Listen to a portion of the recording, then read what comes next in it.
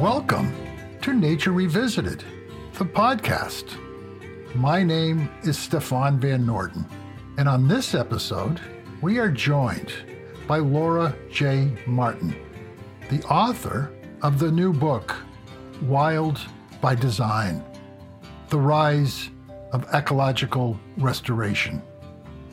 Laura Martin is an historian and ecologist who studies how people have shaped the habitats of other species. Laura teaches environmental studies at Williams College and is a former fellow of the Harvard University Center for the Environment and the Stanford Humanities Center. In Wild by Design, Laura revisits ecological restoration's past, which provides vital lessons and calls for a future that is socially just. Here is my conversation with Laura Martin. Laura, thank you for joining me today on Nature Revisited. I am very excited to have you here talking about your new book, Wild by Design: The Rise of Ecological Restoration. Thank you. So in the book, you say, quote, "I was a wetlands ecologist before I became a historian." What made you change your direction, and how did that lead to the writing of Wild by Design? I began working in wetlands ecology in New York State, and I was working on the ecosystem impacts of an invasive grass called Phragmites australis, or common reed. This is a grass that was introduced from Eurasia to North America, but there's also a subspecies of Phragmites that is native to North America. The native and non-native can't be told apart by eye. The only way that you can truly tell them apart is to do genetic testing on them. So I was working in a laboratory that was doing this genetic testing. I started to question why people were so concerned about nativity in plants, to the point where they would pay for genetic testing of the plants on their property to decide whether to manage them or not, even though these were plants that looked identical. And so I started dabbling in literature on the history and politics of environmental management and discovered that there was a whole community of people asking the sorts of questions I was interested in. I had gone into wetlands ecology hoping to influence environmental management and policy. And I realized that there's a whole separate community of scholars in the humanities that are also trying to influence management and policy. And so this really set me down the path of working to integrate the humanities and the sciences to think through the historical barriers to biodiversity restoration and conservation, and to dream up new ways of approaching those topics. So why is the history of ecological restoration so important to our future? So in Wild by Design, I look at the long history of ecological restoration, which I define as an attempt to collaborate with non-human species to create environments, certainly something highly relevant to the podcast Nature Revisited, to think about just how people construct habitats and environments for other species. When I started this project, when I was a wetlands ecologist, I learned in textbooks and in conversations with people that ecological restoration was a really new endeavor, that it had been created by Aldo Leopold, the writer of Van Canty Almanac. I went into this project thinking, okay, restoration is going to have this really recent history. It hasn't been that long that people have realized that there's massive biodiversity loss and global environmental degradation. What I quickly learned is that restoration has a much deeper history. truly for millennia, societies have been working to try and undo the environmental damages that their activities cause. Scientific, large-scale ecological restoration that we would identify today as ecological restoration, these projects really began at the turn of the 20th century. And I argue in the book that it's important to understand this history in order to craft better management and policy going forward.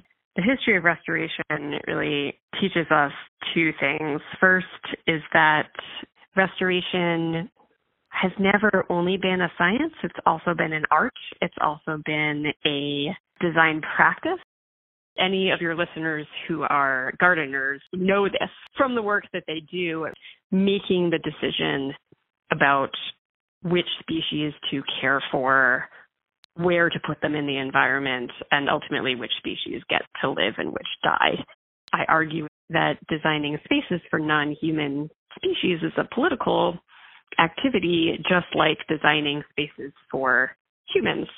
So the first kind of takeaway from the history of restoration is that restoration is a design practice as well as a science. And the second, which I really hope that readers will take away, is that restoration needs to be integrated with social justice work. I begin the book with the history of the American Bison Society, which was founded in 1905 by William Temple Hornaday, who was a white supremacist, and he and his collaborators were interested in restoring this one species, bison, as a kind of national symbol. Their proposal to do so, which they ultimately enacted, was to take Native American reservations and convert them into bison restoration lands. So Native American reservations became the nation's first wildlife reservations. We need to understand that restoration has this history of land dispossession and failing to protect and respect the sovereignty of Indigenous peoples. This is a lesson that's really important for our current time because there's a lot of excitement and investment right now at the global scale about ecological restoration. The UN has declared this to be the decade on ecosystem restoration. There's billions of dollars being put toward things like invasive species removal, dam removal, and captive breeding of endangered species. And there's a lot of enthusiasm about carbon offsetting, using reforestation to sequester carbon dioxide. We see with carbon sequestration projects pattern that has occurred time and again in the history of ecological restoration and conservation, and that is concern for species being used as a justification for stealing land and resources from other societies. Well, just to give one of many examples, there was a 2011 Oxfam report that found that somewhere along the lines of 11,000 people in Uganda were forcibly removed from their homes in order to create a carbon sequestration forest. And so those are really the examples of why it's so important to understand the history of restoration as we think to the future and think about what new types of work restoration ecologists could do. You kind of answered my next question. What is ecological restoration? There's an International Society for Ecological Restoration, and this is more than 4,000 people who are ecologists and do the work of restoration. And the Society for Ecological Restoration defines restoration as the process of assisting the recovery of an ecosystem that has been degraded, damaged, or destroyed. So the thing to note in that definition is that restoration is an attempt to undo harm that humans have directly caused to an ecosystem. And in Wild by Design, I offer a slightly different definition of restoration. I define restoration as an attempt to collaborate with non-human species in order to create nature. I'm interested in the verb collaborate and thinking about the ways in which ecologists are seeking a kind of middle ground between a hands-off approach and a highly interventionist approach to environmental management. I'm really interested in that tension, hence the title of the book, Wild by Design, that tension between wanting ecosystems and species to be wild, to be uninfluenced by humans, and then the need, given climate change and given persistent organic pollutants, given the massive exploitation of species on the earth, the kind of need to intervene in order to undo some of those harms. So what is the major differences between conservation, preservation, and restoration? Those are three terms that are used a lot, and I think some people get confused by them. One intervention that my book is making in the field of environmental history is to argue that ecological restoration is a mode of environmental management that has existed for a long time and has existed in parallel with preservation and conservation. So historians tend to divide the 20th century American environmentalism into two movements, preservation and conservation. And they're using the term conservation a little bit differently than scientists use it. So as I mentioned, preservation is the kind of hands-off approach to trying to help nature heal. It's setting aside a national park or a state park and leaving it alone. Preservation's incredibly popular as a mode of environmental management, and there's scientists like the late E.O. Wilson and other kind of influential people that have argued that the only way to save biodiversity is to set half of the world aside in preserved areas. The UN is kind of going forward with not that 50% number, but is aiming for 30% protection in the next decade. And so preservation has been this really kind of dominant way of thinking about how to help species and ecosystems recover. Conservation is a really different approach. It's what we might call today wise use management or sustainable harvesting. It's a mode of environmental management that is focused on species of economic value. That's a very kind of hands-on, an interventionist approach. And as I mentioned, restoration is somewhere in the middle. It evolved in the 20th century in opposition to both preservation and conservation. Restoration is attempting to put species back into the landscape or take species out of the landscape, but to do so in a way that enables that system to become autonomous or self-perpetuating, and that also has an aesthetic of kind of hiding that works. Do these three different categories, do they work together normally, or is there friction between the three? They can work together, and there can be friction between them, and it's very case dependent. The reason I find restoration so compelling is that it can be done in such different areas. So restoration can be done in protected areas. It can be done in concert with preservation. So if we think about the work that national park rangers do in replanting native plants, that would be an example of restoration that's happening in a preserved area. But restoration can also happen in the middle of a city. It can happen in someone's backyard. It can be done anywhere. I think of restoration as an umbrella that's larger than either preservation or conservation. You see these conflicts emerge in people's visions of what a particular place should look like and should look like in the future. And also, I think, differences as to whether or not nature can heal itself or whether people have to intervene with management in order to try and create the ecosystem conditions that they're interested in seeing. When did the new science of ecology first emerge, and how did it influence the ecological restoration movement? Yeah, so this is one of the main questions of Wild by Design.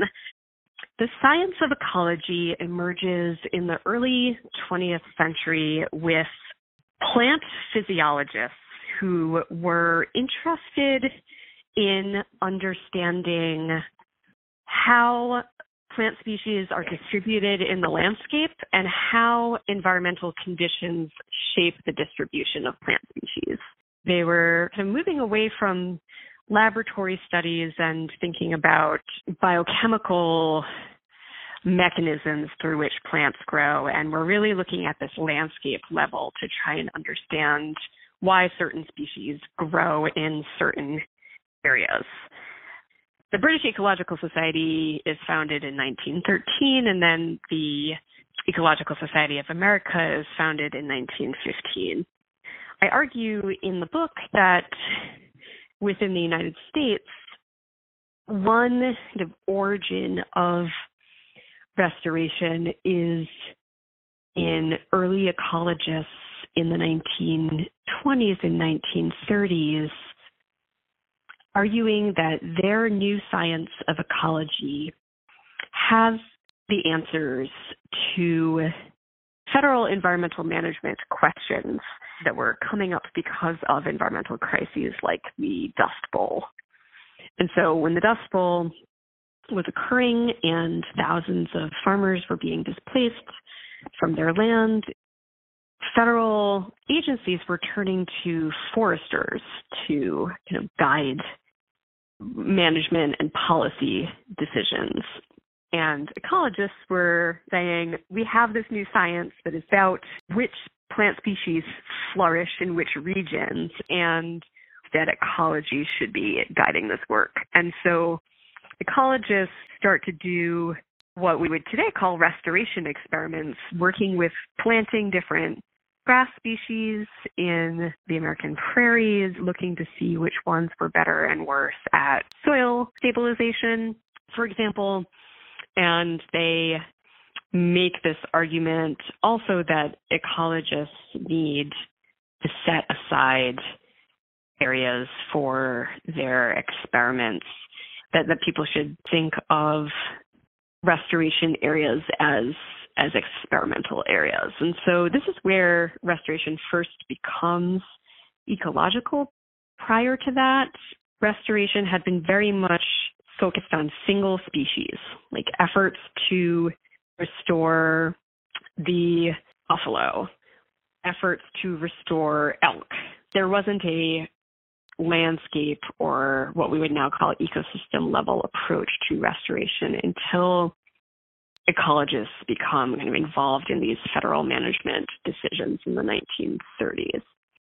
You mentioned Aldo Leopold, who is often referred to as the father or the founder of ecological restoration. But as you point out in your book, there were many factors and people who helped him earn that title, particularly a number of women. Who were they and what were their contributions? Yes, I talk about the work of some really foundational women botanists and ecologists whose stories have been kind of lost and overlooked, who really influenced early restoration and influenced Aldo Leopold in particular. His writing and his work at the University of Wisconsin Arboretum was really important in kickstarting prairie restoration. But there was an earlier precedent starting at the turn of the 20th century in the work of the Wildflower Preservation Society. And this was a group that was founded in 1901 by Elizabeth Britton, who also is a co-founder of the New York Botanical Garden. Britton founded this society dedicated to researching and protecting native plant species, which she and her colleagues saw to be threatened by urbanization. The Wildflower Preservation Society funded a number of public education campaigns, as well as inspired a number of women to get undergraduate and advanced degrees in botany. I tell the story of two women ecologists, the first native plant restoration experiments in the United States. The first is Eloise Butler. Eloise Butler opened the Wild Botanic Garden in Minneapolis in 1907. She created a botanical garden that would both be a resource for biology teachers and ecology teachers to bring students to, and that would also be a place to experiment with methods of cultivating native plant species. And this was the first kind of what we would call first ecological garden in the country. Eloise Butler is just an amazing character who really kind of defied gender norms and developed protocols for raising and propagating hundreds of native plant species, many of which are very difficult to grow. The other person I talk about is Edith Roberts, who founded an ecological laboratory at Vassar College in New York in 1923. She and her students cleared a large area of grass and poison ivy and planted over 600 native plant species. Roberts and a collaborator, Elsa Riemann, who was a landscape architect, subsequently published a book called American Plants for American Gardens that argued for the importance of using native plants in home and estate gardens. It kind of really kick-started a national interest in native plant species. These are just two examples of botanists' work in ecological restoration that informed Aldo Leopold and his colleagues as they were developing their prairie restoration site at the University of Wisconsin in the 1930s. And then ecology really remains kind of a niche science until the 1960s. And I talk about in the book how it is kind of surprisingly the Atomic Energy Commission that is responsible for making ecology a household word and making ecology into internationally known science that it is today.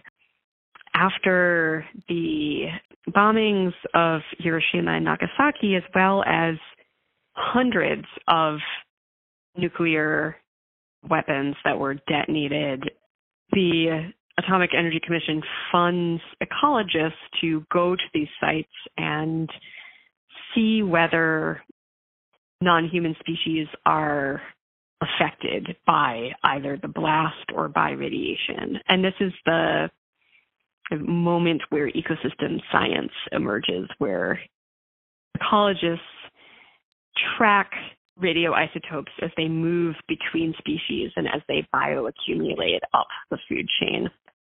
This understanding of the flow of elements and nutrients between species reshapes how people were thinking about restoration and moves both ecologists and landscape architects from thinking about kind of bringing back single species to thinking about entire communities of species and entire ecosystems.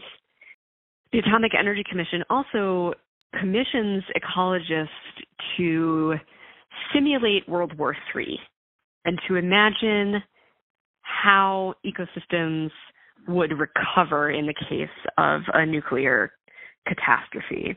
In doing these experiments and these simulations, that ecologists start to think about what conditions might allow an ecosystem to recover more quickly.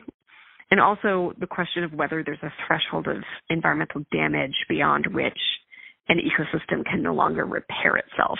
The idea that an ecosystem that has a greater number of species will be better able to withstand disturbances than an ecosystem that has fewer species.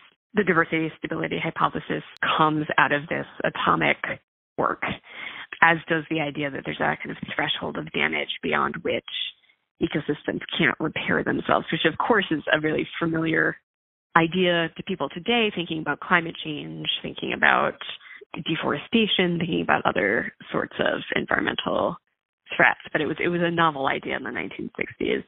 Restoration first becomes ecological in the 1930s, and then I'd say has like a second moment of really attaching to the science of ecology in the 1960s. Your book does show that throughout history, there has been so much damage done behind closed doors in the name of nature that most people will probably never know about, such as Compound 1080, or what you just talked about, the atomic age. Just how important is it that we learn of these policies? Yeah, I think it's really important. I think the two things in the book that really surprise readers are the two that you just mentioned. So first, the kind of scope of atomic detonation and destruction that happened between the close of World War II and the signing of the Partial Test Ban Treaty in 1962, where the United States detonated more than 200 atomic and nuclear weapons above ground and underwater. Realizing what the environmental impact of that weapons development was, and also that the fact that this wasn't happening in unpopulated remote areas, this was happening in people's homes and homelands, and that Native American nations in the American Southwest, and then also in the Pacific, Bikini Islanders, residents of Eniwetok and other islands. Some of the techniques and ideas that we have in ecological restoration today are directly come out of this nuclear colonialism. I think it's really important, even though it is now, it is not that far in the past. If we're thinking about the legacy of this work in a nuclear time frame, these are very recent events. And then you mentioned Compound 1080, which was a poison that wildlife managers developed after World War I to kill predatory species like coyotes and wolves. Big takeaway of the book is to think about how ecological restoration as a management technique was also the critique of federal environmental management at the time. We're approaching the 50th anniversary of the Endangered Species Act. We could argue that it's rescued hundreds of animals and plants from extinction. People forget that the historical context, one of the main purposes of the Endangered Species Act was to reform federal environmental management. That it's actually the federal government itself that was responsible for endangering so many of the species that the Endangered Species Act then tries to restore. A report in the 1960s found that in just 1 year, federal and state wildlife managers had killed something like 200,000 predators. We're talking wolves, coyotes, mountain lions, various species of birds that were considered injurious to agriculture as well. So owls, sparrows. They did this through hunting or through putting out poisons, including Compound 1080, to kill the animals that then ate that bait. By the 1960s, scientists and concerned citizens had realized that federal and state environmental agencies were one of the main threats to species in the country. And I talk about how environmental legislation in the 1970s, particularly the Endangered Species Act of 1973 and the Clean Water Act of 1970, how they both spurred the professionalization of ecological restoration. That both acts empowered the U.S. Fish and Wildlife Service, the U.S. National Park Service, the Forest Service, and the U.S. EPA to invest in and research species recovery and ecosystem recovery, and that these pieces of legislation were really powerful in solidifying restoration ecology as a career that people can pursue today.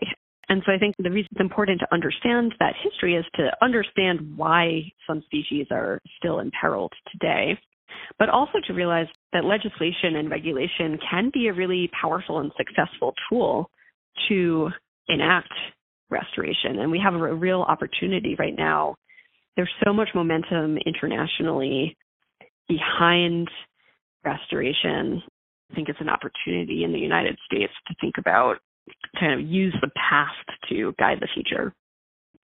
Should the future of the ecological restoration movement involve more indigenous people? It should, and I argue that there's already a number of really innovative and forward-looking indigenous-led restoration projects. We see an increasing kind of move since the 1990s towards the privatization and consolidation of restoration. A lot of restoration right now is being funded by individuals and private corporations rather than by governments. And I think going forward, what we need to see is a public investment in restoration, in nations committing resources to restoration. And we need to see not just the kind of last-minute involvement of indigenous groups and nations in these projects, but resources and leadership power and national resources being given to indigenous communities and nations to do the restoration work that they are already undertaking. In the book, you say that ecological restoration represents a hopeful path forward. How do you see that path forward? I think that restoration is biodiversity's best hope. I think it's unrealistic and also unjust to imagine that there will be large areas of the world that are set aside from human habitation and human use, and that ecosystems have been co-evolving with humans, and that restoration can really happen anywhere. It can happen in wilderness areas, it can happen in people's backyards, it can happen in agricultural landscapes. Restoration is really a process and a way of relating to non-human species. It's an attempt to care for non-human species, an attempt to recognize past harms and to attempt to undo those harms.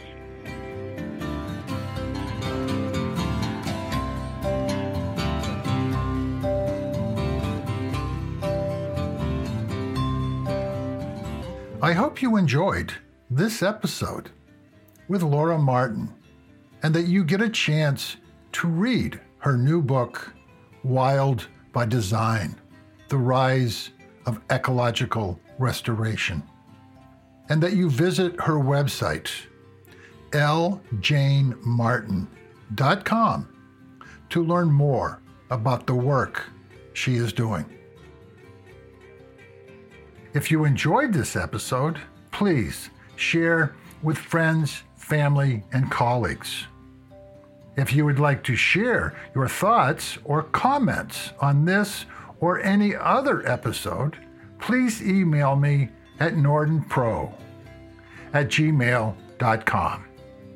That's Norden, NOORDENPRO@gmail.com.